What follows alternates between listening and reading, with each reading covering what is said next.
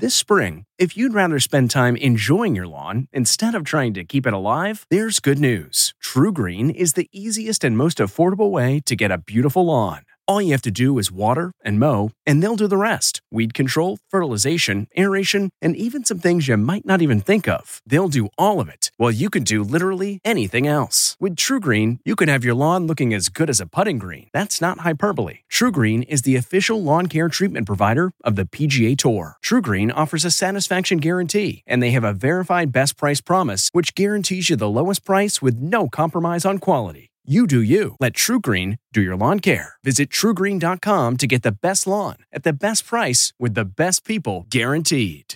This episode is brought in part to you by Audible, your go-to destination for thrilling audio entertainment. Whether you're looking for a hair-raising experience to enjoy while you're on the move or eager to dive into sinister and shocking tales, Audible has an exclusive collection of thrillers from best-selling authors that will keep you on the edge of your seat. Like James Patterson's first audio-only thriller, The Coldest Case. Experience stories like never before, where every chilling detail is brought to life by captivating sound design. Plus, as an Audible member, choose one title a month to make yours forever. And now, new members can try Audible free for 30 days. Just visit audible.com/WonderyPod or text WonderyPod to 500-500. That's audible.com/WonderyPod or text WonderyPod to 500-500. I'm Margaret Brennan in Washington.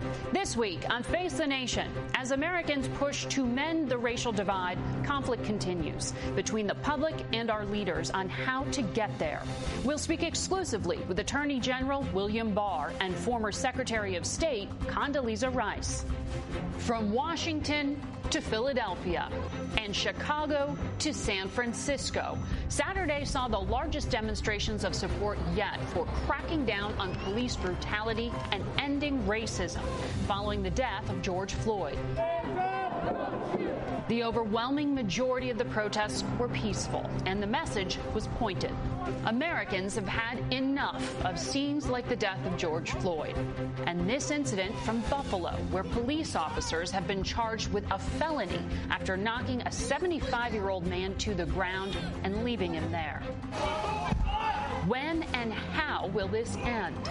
In cities like Minneapolis, they've moved to ban the use of knee-to-neck holds, but some Americans are clamoring for more action. Yes or no? Will you defund the Minneapolis Police Department? President Trump's answer to the problem is law and order, from local law enforcement, the National Guard, or even the military. You have to dominate the streets. You can't let what's happening happen.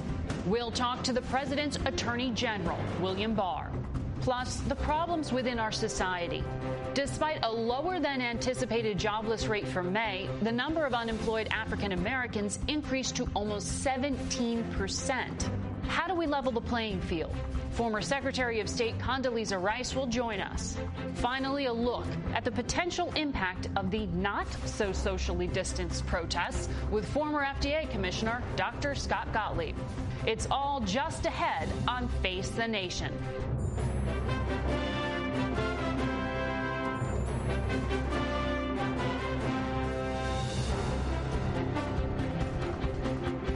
Good morning and welcome to Face the Nation.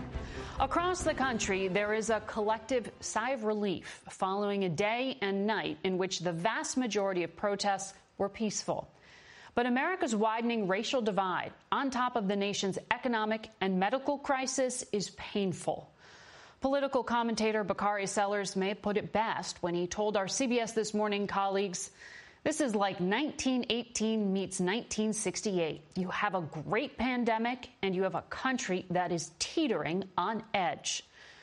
With that, we begin with Chris Van Cleve. He has been covering the protests in the streets of the nation's capital since they began. Margaret, good morning. A week ago, this fencing wasn't here. It is separating where the protests have been from the White House and has become a bit of a mural. Now, early this morning, we want to show you some video. D.C.'s Mayor Muriel Bowser and Congressman and Civil Rights Leader John Lewis came out here as people were cleaning up from the rally yesterday. The congressman called the protests moving and impressive.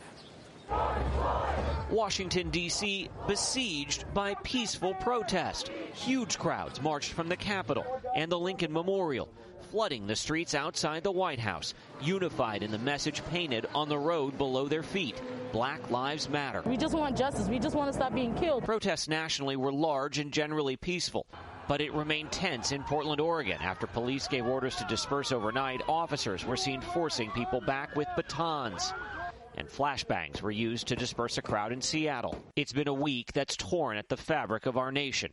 The death of George Floyd at the hands of police sparked nights of violence across the country. CBS News has learned Monday morning President Trump demanded 10,000 active duty troops be deployed to major cities. Defense Secretary Mark Esper and Attorney General Bill Barr pushed back in a heated Oval Office meeting. Hours later, this moment, as police in riot gear moved peaceful protesters for a presidential photo op. 7 p.m. Saturday, and what a difference a week makes. Gone are the officers in riot gear, replaced by a sea of peaceful demonstrators with a serious message. They say they're not leaving until they're heard. We met the Gebra family near the White House. It was 11-year-old Izana's idea to come. We need to bring attention to these black people dying for no reason. And throughout this country, a difficult conversation about race, even between protesters and police. We're here to listen. We're here to hear you out. And, you know, I absolutely commend what you're doing. And I want more to do for you all to hear me out. I want systemic change. Those 10,000 active duty troops that President Trump wanted were never deployed, but thousands of National Guard from around the country were. D.C.'s mayor is demanding they be sent home. Margaret? Earlier this morning, I went to the Justice Department to speak with Attorney General Bill Barr. In his role as the nation's top law enforcement officer, he used the full force of the federal government, including agents from the FBI, ATF, Border Patrol, Bureau of Prisons, and the Drug Enforcement Administration, to assist the National Guard and local police in an effort to end the violence and looting that happened earlier in the week in Washington. 1,600 active duty troops were also put on standby. A senior administration official told our CBS's David Martin that in a meeting at the White House on Monday morning, the president demanded that 10,000 active duty troops be ordered into American streets. Is that accurate? No, that's completely false. That's completely false. Sunday night... The president did not demand that? No, he did not demand that. What happened? I came over on Monday morning for a meeting. The night before had been the most violent day, as one of the police officials told us, the D.C. police. It was the most violent day in Washington in 30 years, something that the media has not done a very good job of covering. And there had been a riot right along Lafayette Park. I was called over and asked if I would coordinate federal civil agencies and that the Defense Department would provide whatever support I needed or we needed to protect federal property, at the White House, federal personnel. The decision was made to have at the ready and on hand in the vicinity some regular troops, but everyone agreed that the use of regular troops is a last resort, and that as long as matters can be controlled with other resources, they should be. I felt, and the Secretary of Defense felt, we had adequate resources and wouldn't need to use federal troops, but in case we did, we wanted them nearby. There was never, the President never asked or suggested that we needed to deploy regular troops at that point. It's been done from time to time in our history. We try to avoid it, and I'm happy that we were able to avoid it on this occasion. So there were active duty troops put on standby. They were not deployed. The 82nd Airborne was put on standby, but not sent into the streets. Some 82nd Airborne Military Police were brought into the area, but they were not brought into D.C. Right. So what part, I just want to make sure that we're precise here, what part of that conversation, as it's been relayed to CBS and to other news organizations, is false? Did the president not demand active duty troops? Well, your question to me just a moment ago was, did he demand them on the streets? Did he demand them in D.C.? No, we had them on standby in case they were needed. Right, which they were put on standby. They were not deployed. Right. So in our reporting, we were also told that you the Defense Secretary Mark Esper and General Milley all oppose the idea of actually deploying these active duty troops onto the streets. Is that accurate? I think our position was common, which was that they should only be deployed as a last resort, and that we didn't think we would need them. I think everyone was on the same page. Do you think that the president has the authority to unilaterally send in active duty troops if the governors oppose it? Oh, absolutely. Under the Anti-Insurrection Act, the president can use regular troops to suppress rioting.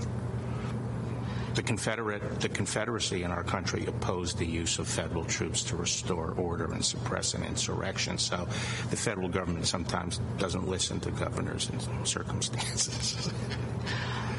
The last time that this has happened was the LA riots in 1992 when the governor of California asked for active duty troops. You're saying your understanding and the law as you interpret it and would support is that the president has the ability to put active duty troops on American streets even if governors object? It's happened numerous times, and the answer to that is yes. You would support that? Well, it depends on the circumstances. I was involved in the L.A. riots and the Rodney King matter. We tried to use non-military forces. I sent 2,000 federal law enforcement officers out there in one day, but it was overwhelming, and the National Guard couldn't handle it. And Governor Pete Wilson asked for federal troops. And he asked for it, though? Yes. That's a key distinction. Or he approved the use of federal troops, but those troops were on standby as well. Because I think a number of people would be surprised to hear, and it's been reported that you opposed sending in active duty troops on principle. You're saying you would support it? As a last resort. So in this Monday meeting with the president, when the defense secretary, who has now publicly said that he opposed using the Insurrection Act, you said what to the president?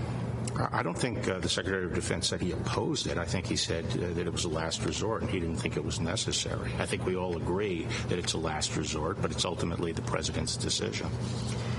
The reporting is completely false on this. Do you believe there is systemic racism in law enforcement? I think there's racism in the United States still, but I don't think that the law enforcement system is systemically racist. I understand the distrust, however, of the African American community given the history in this country. I think we have to recognize that for most of our history, our institutions were explicitly racist. Since the 1960s, I think we've been in a phase of reforming our institutions and making sure that they're in sync with our laws and aren't fighting a rearguard action to impose inequities. And you think that's working? I think the reform is a difficult task, but I think it is working and progress has been made.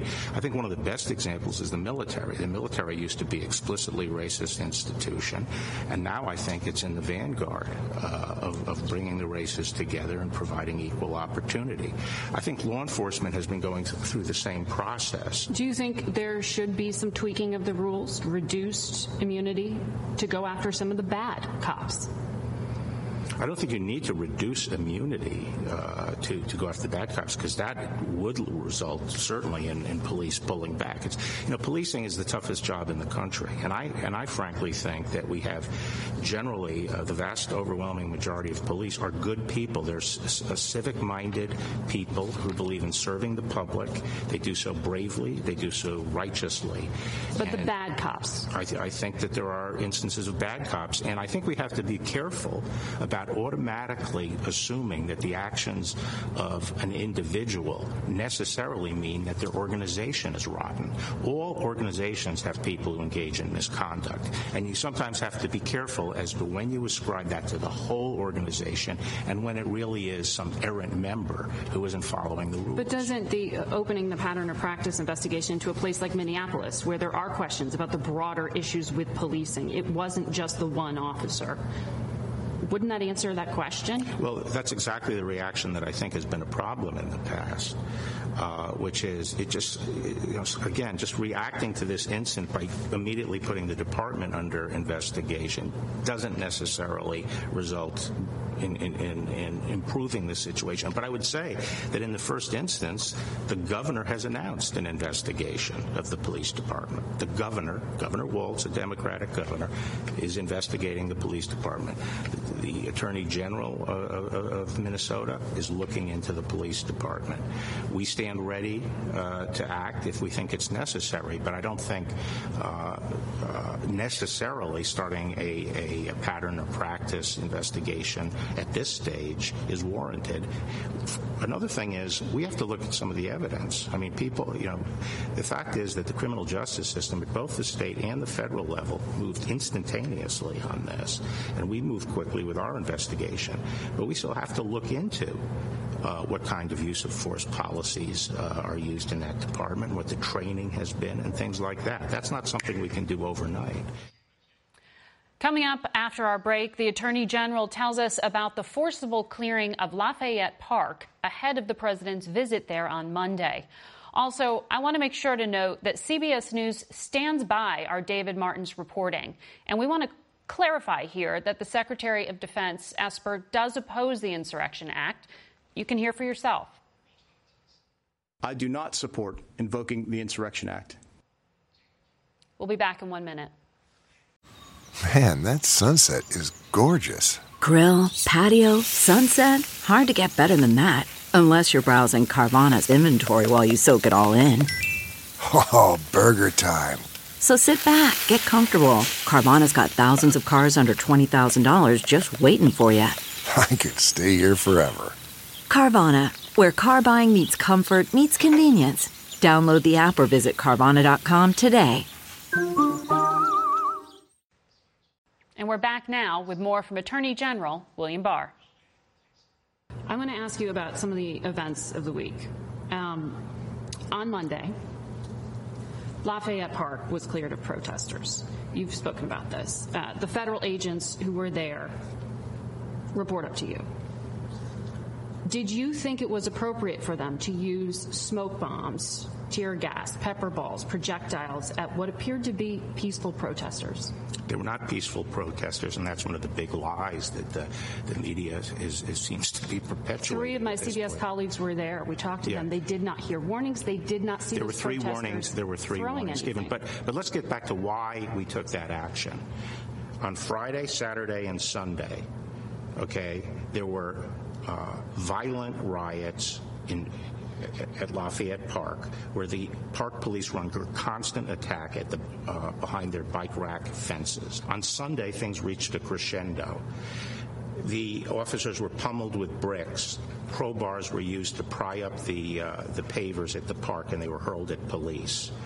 There were fires set in not only St. John's Church, but a historic building at Lafayette was burned down. These were things that looters did. Not looters. These were the violent rioters who were dominated Lafayette Park. But what I'm asking about is on Monday, when it was peaceful protest. Let me get to this, because this has been totally obscured by the media. They broke into the Treasury Department, and they were injuring police. That night, Sunday night, the park police prepared a plan to clear 8th Street and put a larger perimeter around the White House so they could build a more permanent fence on Lafayette. This is something you approved on Sunday night? No. The park police on their own on Sunday night determined this was the proper approach. When I came in Monday, it was clear to me that we did have to increase the perimeter on that side of Lafayette Park and push it out 1 block. That decision was made by me in the morning. It was communicated to all the police agencies, including the Metropolitan Police, at 2 p.m. that day. The effort was to move the perimeter 1 block, and it had to be done when we had enough people in place to achieve that. And that decision, as I say, was communicated to the police at 2 p.m. The operation was run by the Park Police. The Park Police was facing what they considered to be a very rowdy and non-compliant crowd, and there were projectiles being hurled at the police. And at that point, it was not to respond. On Monday, you're saying there were projectiles. On Monday, yes, because, they were. As I'm saying, 3 of my colleagues were there. Yeah. They did not see projectiles being thrown. I was there. When I that was happened. there. They were thrown. I saw them thrown. And you believe that what the Park Police did, using tear gas and projectiles, was appropriate? Here's what the media is missing. This was not an operation to respond to that particular crowd. It was an operation to move the perimeter 1 block. And the methods they used, you think, were appropriate? Is that when what they you're met saying? resistance, yes. They announced 3 times. They didn't move. By the way, there was no tear gas used. The tear gas was used Sunday when they had to clear 8th Street to allow the fire department to come in to save St. John's Church. That's when tear gas was used. There were chemical irritants, the Park No, there were not Police chemical said. irritants. Pepper spray is not a chemical irritant. It's not chemical. Pepper spray, you're saying, is what was used. Pepper balls. Right. And you believe that was appropriate. What I want to show you is what a lot of people at home who were watching this on television saw and their perception of events. I want you to see what the public at home saw. President of law and order and an ally of all peaceful protesters. But in recent days, our nation has been gripped by professional anarchists, violent mobs, arsonists, looters, criminals, rioters, Antifa, and others.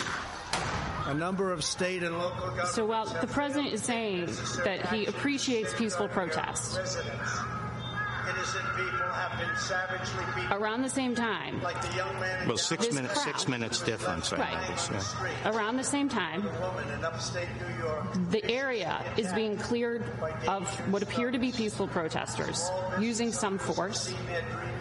And after the speech is finished, the president then walks out of the White House to the same area where the protesters had been and stands for a photo op in front of the church where the protesters had been. These events look very connected to people at home. In an environment where the broader debate is about heavy-handed use of force and law enforcement, was that the right message for Americans to be receiving? Well, the message is sometimes communicated by the media. I didn't see any video being played on the media of what was happening Friday, Saturday, and Sunday. All I heard was comments about how peaceful the protesters were. I didn't hear about the fact that there were 150 law enforcement officers injured and many taken to the hospital with concussions. So it wasn't a peaceful protest. We had to get control over Lafayette Park, and we had to do it as soon as we were able to do that. But you understand how these events appear connected. Well, it's the job of the media to tell the truth. They were not connected. Well, this is what I'm asking you. Did you know when you gave the green light for these actions to be taken that the president was going to be going in that very same area for a photo op? I gave the green light at 2 o'clock. Obviously, I didn't know that the president was going to be speaking later that day. You had no idea? No, I did not. The go-ahead was given at 2 o'clock, and to do it as soon as we were able to do it, to move the perimeter from 8th Street to I Street. We're both Catholic. I know you're observant. You're a devout Catholic. Archbishop Gregory of Washington condemned what happened by gassing peaceful protesters. There was no gassing. Is what we saw there doing what you meant when you were on that call with governors and you said to dominate the streets? Is that what law enforcement is supposed to be taking away from this? No, on the contrary. My point to the governors and what I was saying was that it's important when you're dealing with civil disturbances to have adequate forces at hand and out and about, so you can control events and not be controlled by events, and that it's more dangerous for everybody if you have these wild melees with thinly manned police lines running after protesters with batons, and that it's important to have adequate forces on the street. And so we were encouraging them, where they were stretched thin, to call out National Guard if necessary to restore order. That's what I was talking about. I would say that this particular police have to move protesters, sometimes peaceful demonstrators, for a short distance in order to accomplish public safety, and that's what was done here. So there was nothing that you think should have been done differently in hindsight? Well, I haven't studied the events retrospectively in detail, but I think in general you had the qualified law enforcement officials with shields, warning and moving a line slowly. They had mounted officers moving slowly, directing people to move, and most people complied. All right. Mr. Attorney General, we have more questions for you, but I'm told we're out of time. Thank you. Our full interview with the Attorney General will soon be available on our website. Here's some good news. Face the Nation and CBS Radio are coming to Sirius XM Radio. We'll be rebroadcast every Sunday at 1 p.m. Eastern on Channel 124, Sirius XM POTUS. And you can watch our rebroadcast on CBSN. Set your DVR or watch us on demand. We'll be right back with a lot more Face the Nation, including a conversation with former Secretary of State Condoleezza Rice, as well as the latest on the race to find a vaccine for COVID-19 with Dr. Scott Gottlieb, so stay with us.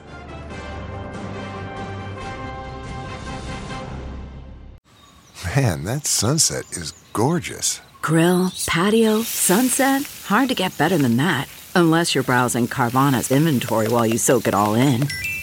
Oh, burger time. So sit back, get comfortable. Carvana's got thousands of cars under $20,000 just waiting for you. I could stay here forever. Carvana, where car buying meets comfort, meets convenience. Download the app or visit Carvana.com today.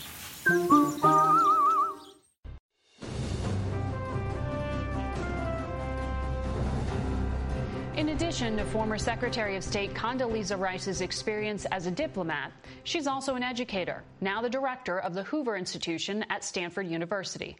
She's also the great-great-granddaughter of a slave owner, and as a child was a friend of one of the young girls killed in the 1963 Birmingham church bombing.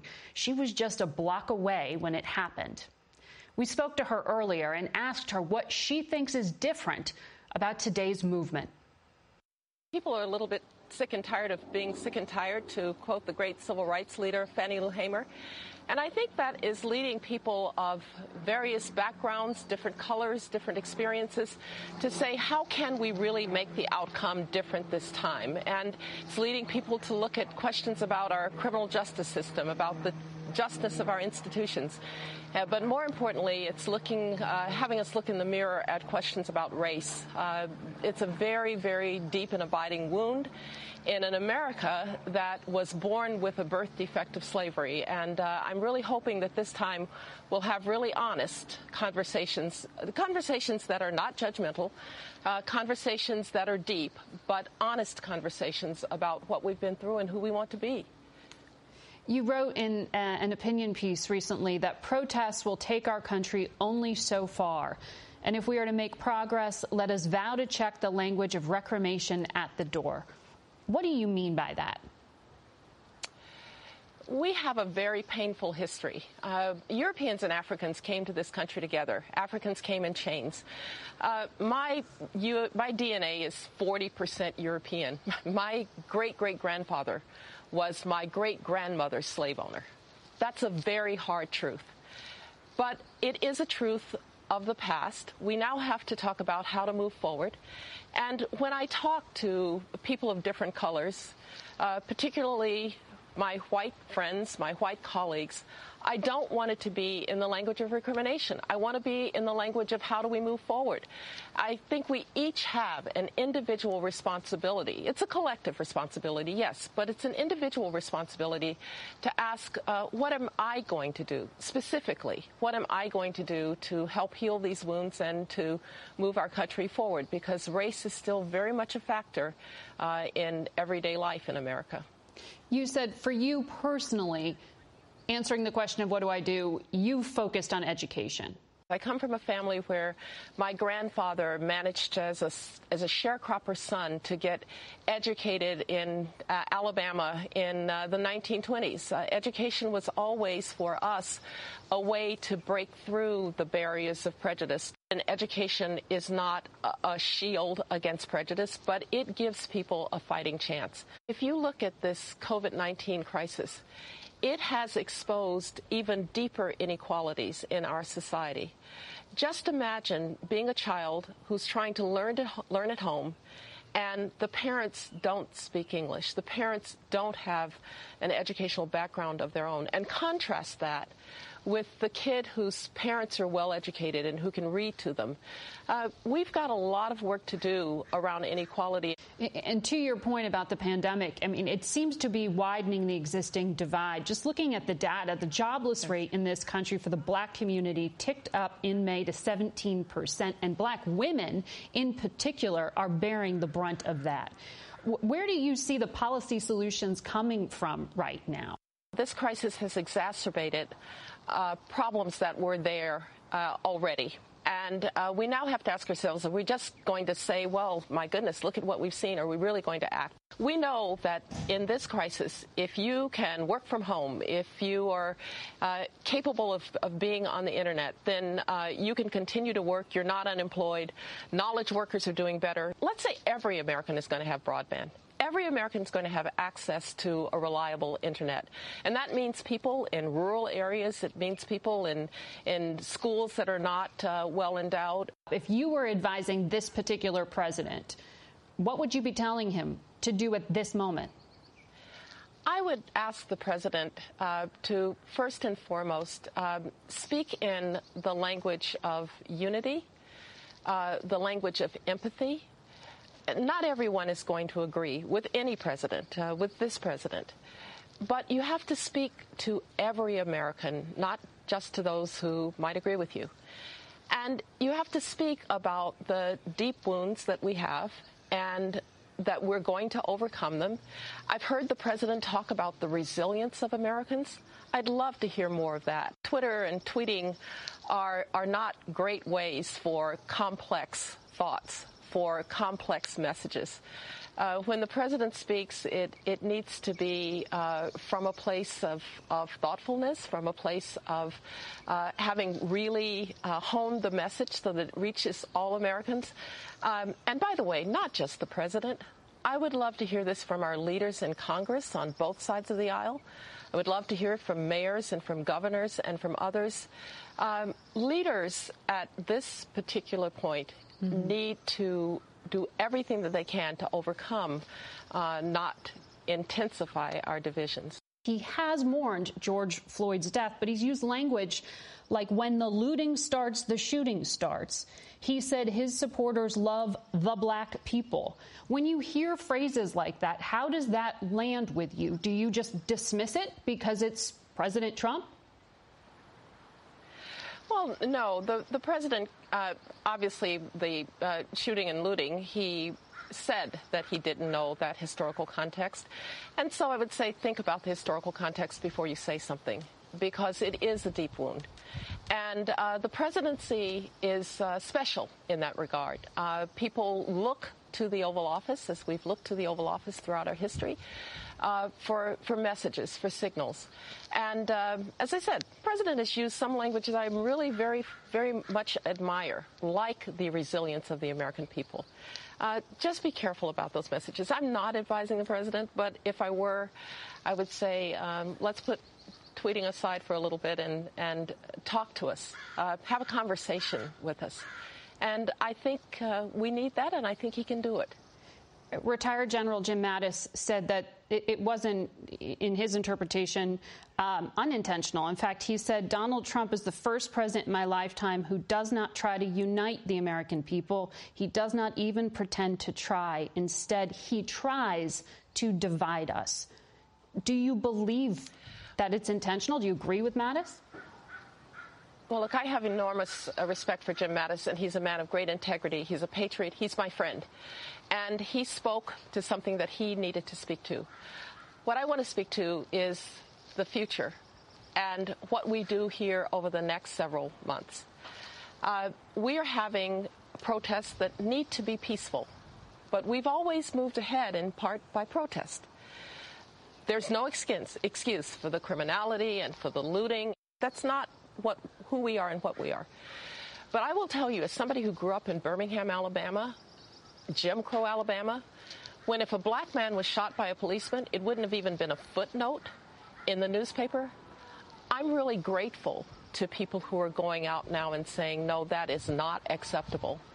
I'm grateful to those people who are thinking about how to support good police, who are thinking about how to support all of those people who put their lives on the line every day to protect us, but also to say to those who do not have our best interest at heart, who don't undertake that obligation to protect and defend without regard to color, enough. We won't put up with that either. And so this is a time for every American to speak to our unity, but to also be very cognizant of how we describe our differences, how we address our differences, and especially how we address one another with empathy.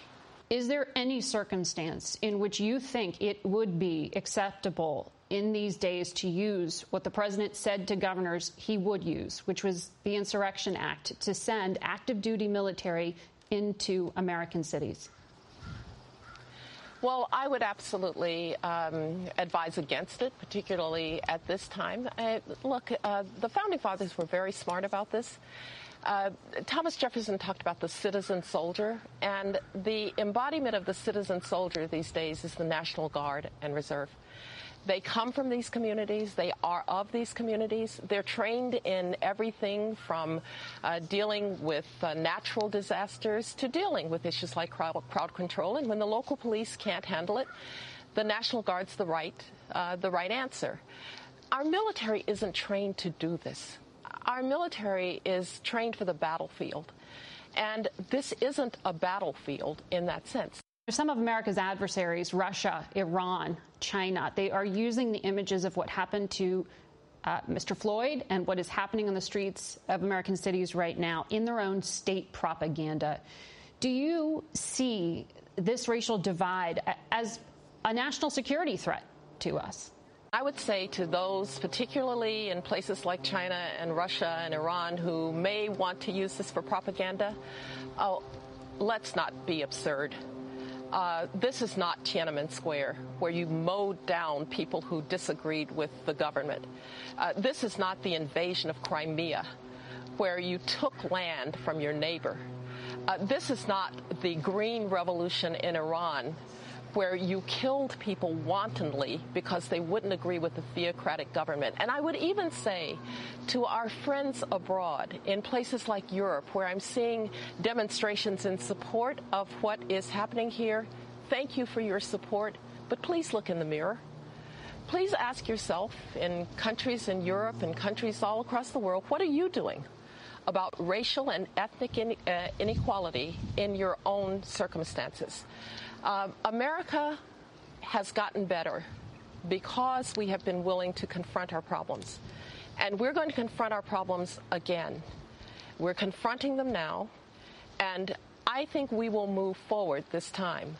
But I really don't need to be lectured by Vladimir Putin and Xi Jinping about peaceful protest when they have themselves used their own force just because people wanted to criticize the government. That is not what is happening here. Noted.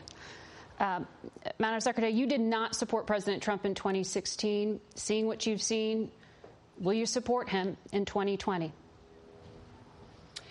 As I've often said, when I'm ready to speak about American politics, I'll come back to you, and you'll be the first to know when I want to speak about American politics. Right now, what I want to speak to is my fellow Americans, and to understand the deep divisions that we have, to understand what it is to be black. You asked about the military earlier.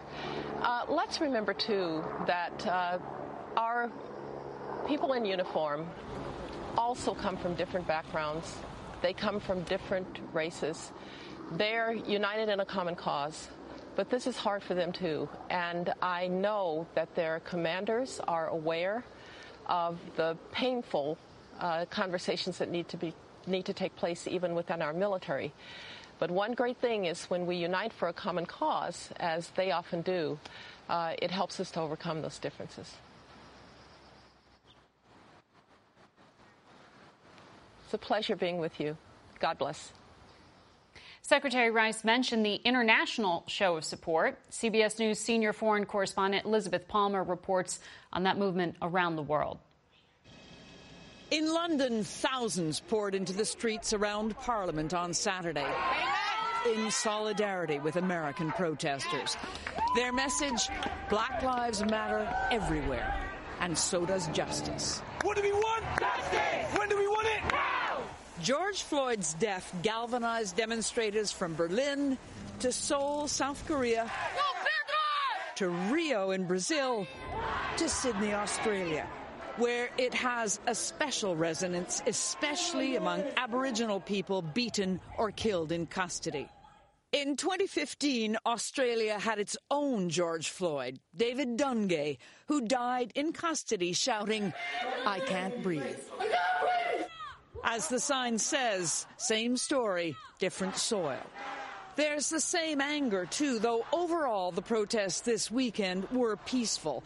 In London, police skirmished briefly with a small knot of demonstrators, and there was a flurry of excitement when a police horse bolted. But the main message coming from the mostly young, multiracial crowd was, enough is enough. And to Americans, you are not alone. Margaret, once again today, thousands of Londoners are breaking the lockdown rules. They've come out to stage a fresh protest today in front of the American Embassy. That's our Liz Palmer. Thank you. Same story, different soil. We'll be right back. What makes a life a good one? Is it the adventure you have? Or the friends you find along the way? Maybe it's pursuing your passion while striving to protect, defend, and save what you believe in every single day. So what makes a life a good one? In the Coast Guard, we think it's all of the above and more. But you'll have to find out for yourself. Visit gocoastguard.com to learn more. We go now to Dr. Scott Gottlieb. He joins us from Westport, Connecticut. Good morning to you.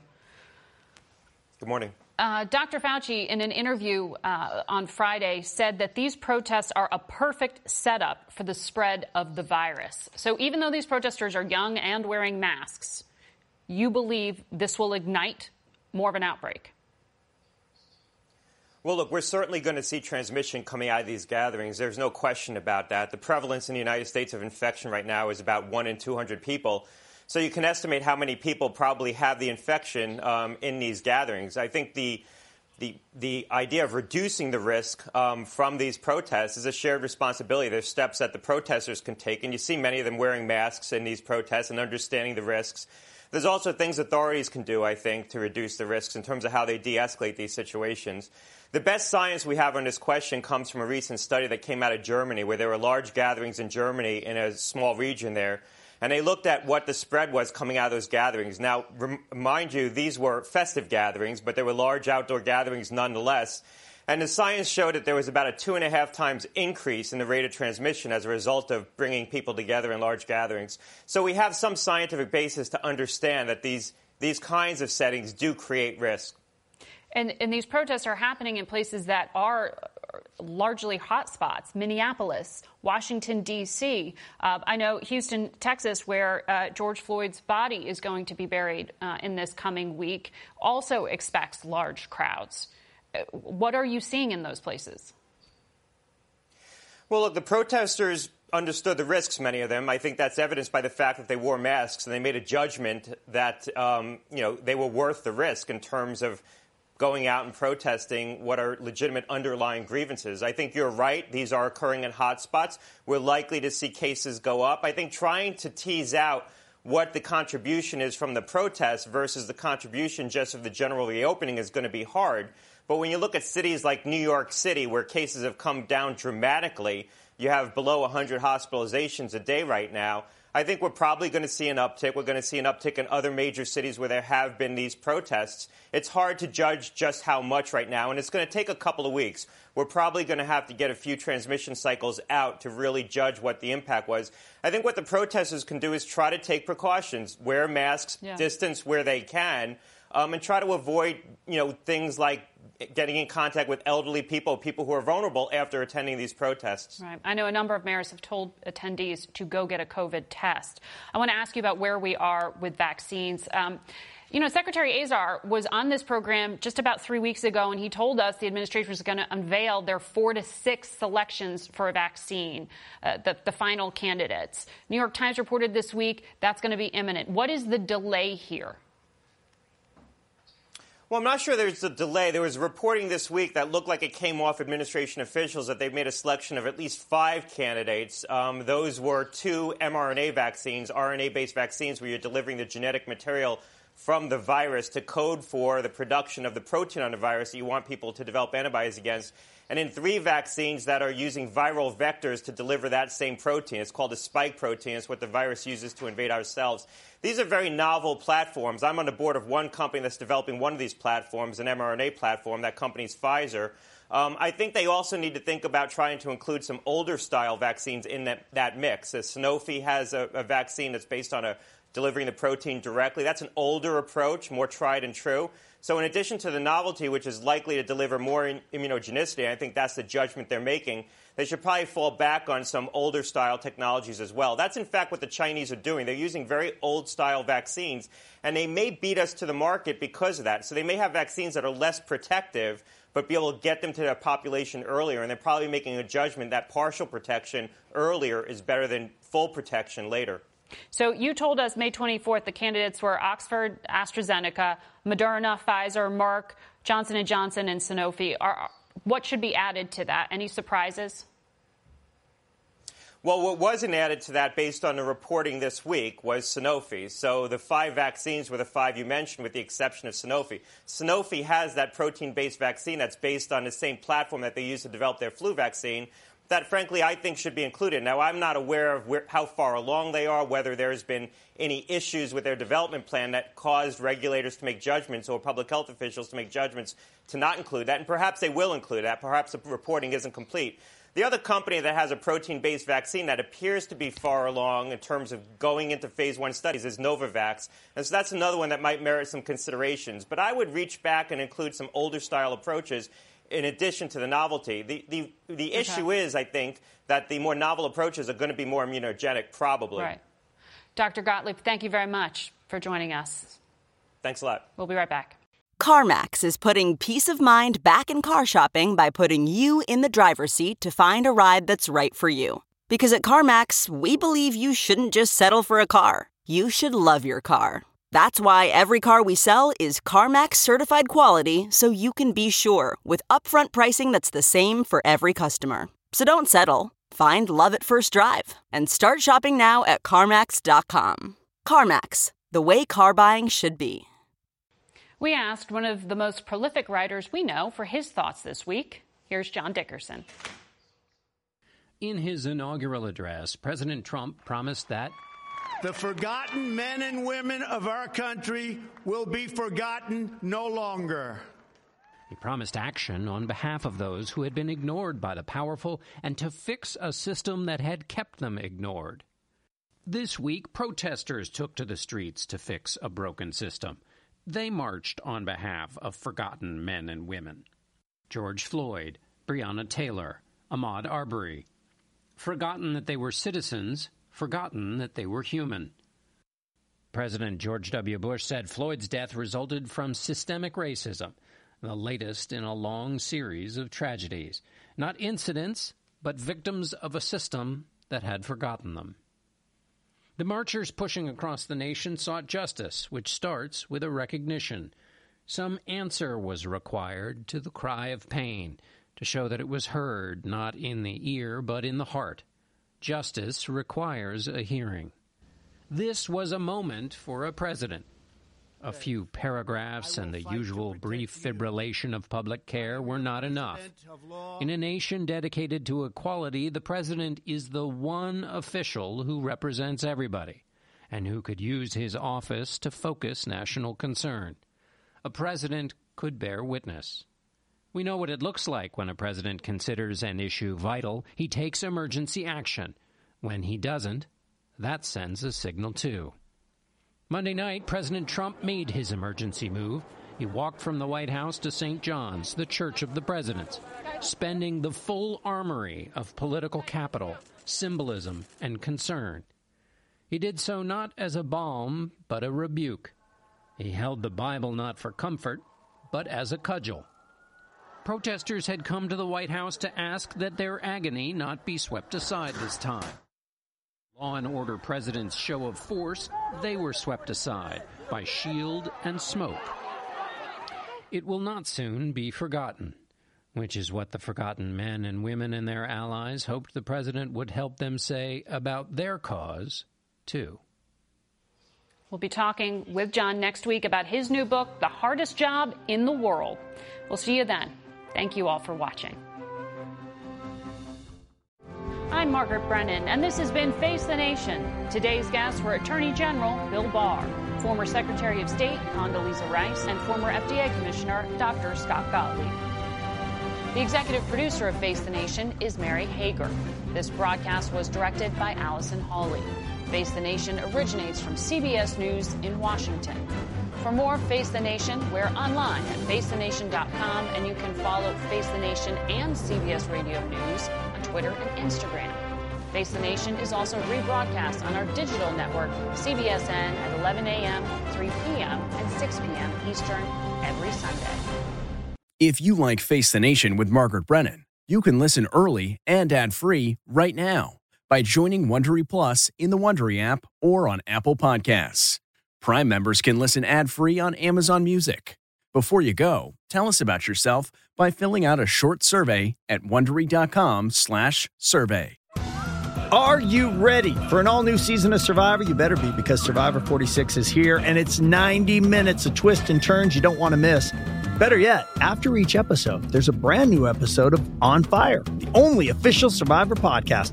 Each week, we go behind the scenes of the episode's biggest moments, taking you into the how and the why things happened. And this season, we're very lucky to be joined by an expert, the winner of Survivor 45, Dee Valladares.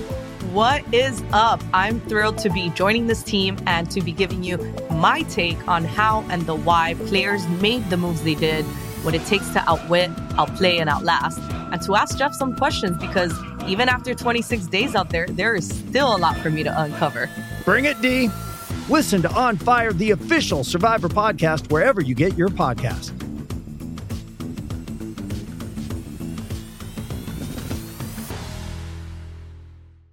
The Hargan women seem to have it all. From the outside looking in, we were blessed. My mom was amazing. But as detectives would soon learn, there was a lot going on inside the Hargan household. Ashley and I have been calling my mom and the house and Helen.